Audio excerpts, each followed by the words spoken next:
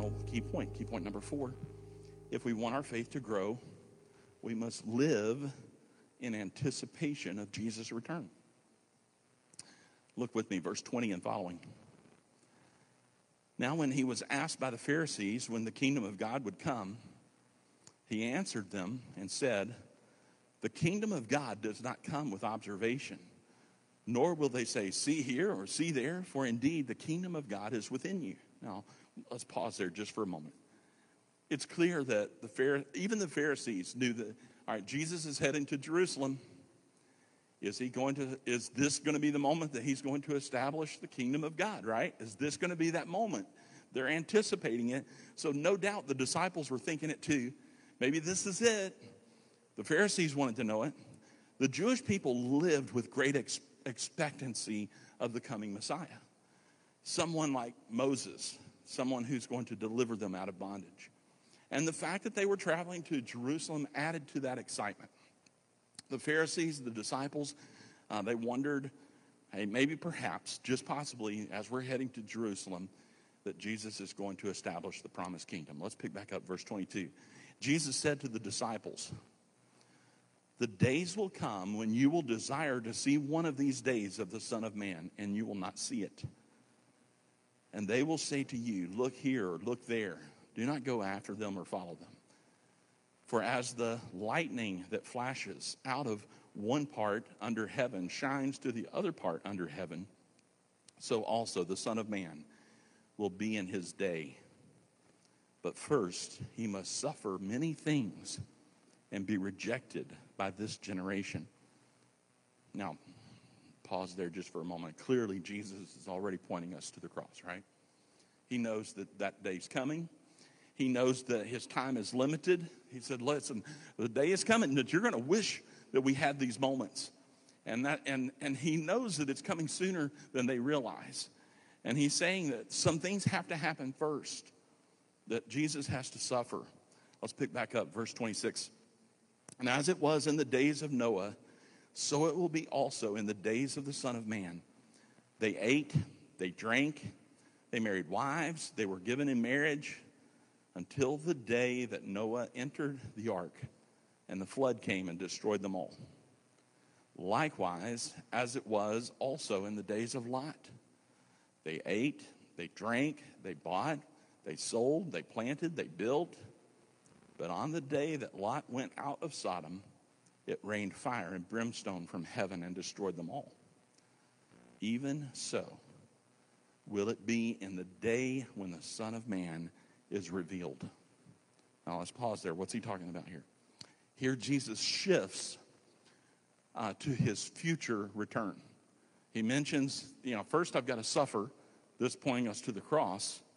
And now he shifts the focus. His point is that his return will seem like any other day.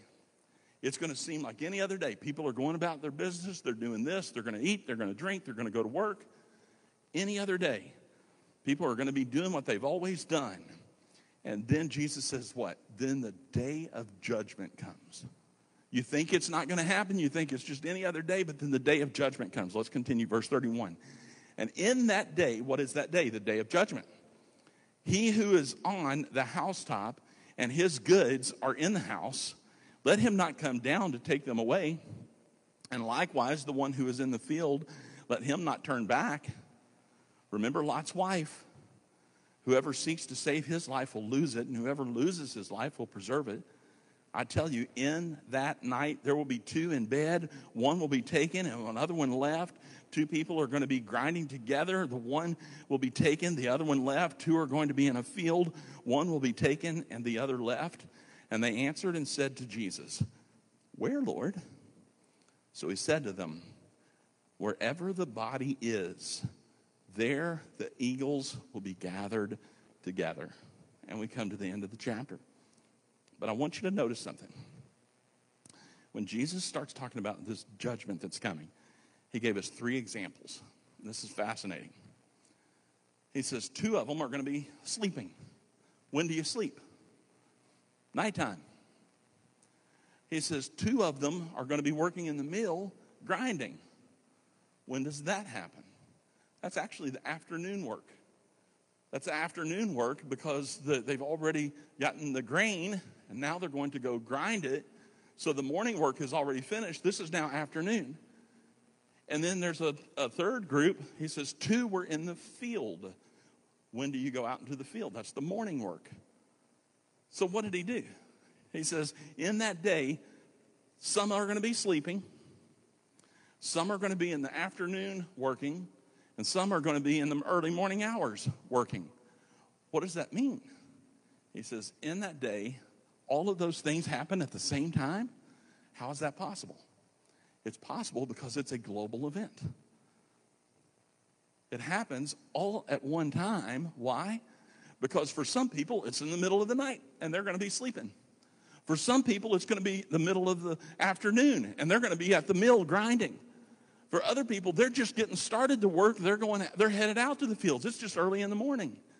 And Jesus says that day of judgment is coming, and it's going to happen all at once, and it's going to happen globally.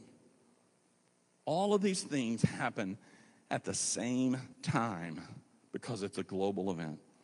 I noticed that the disciples didn't ask, when, Lord? That would be that's what you would think, right? When? But they didn't ask that. They said, where? Where? Where, Lord? And Jesus' answer points us to the Battle of Armageddon. How do I know that? Because it says, he tells us wherever the body is, what's happening. The eagles, the birds are coming.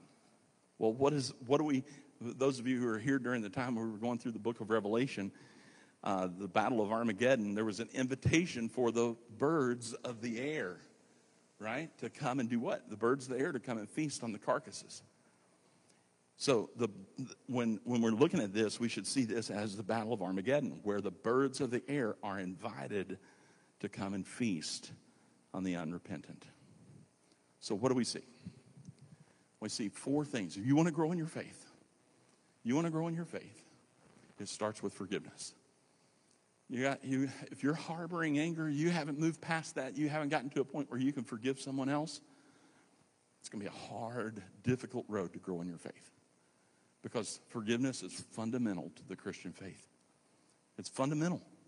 We have been forgiven. Christ canceled our debt, and therefore we are to do the same for others. We are to forgive. But if we can't learn that lesson, then we can't start serving faithfully, and we'll never develop a heart of gratitude. It's a progression, it's a sequence that one is dependent upon the other. You want to grow in your faith? Forgive. You want to grow in your faith? Forgive, and then serve. You want to grow in your faith? Forgive. Start serving. And then do it with a heart of gratitude. You want to grow in your faith? You do all of those things, and then every single day live in anticipation that Jesus could return at any moment. That's what he said. You want to grow in your faith? There it is. Jesus gave it to us all in one chapter, Luke 17. And that leads us to one last thought. We must live our lives in anticipation of Jesus' return.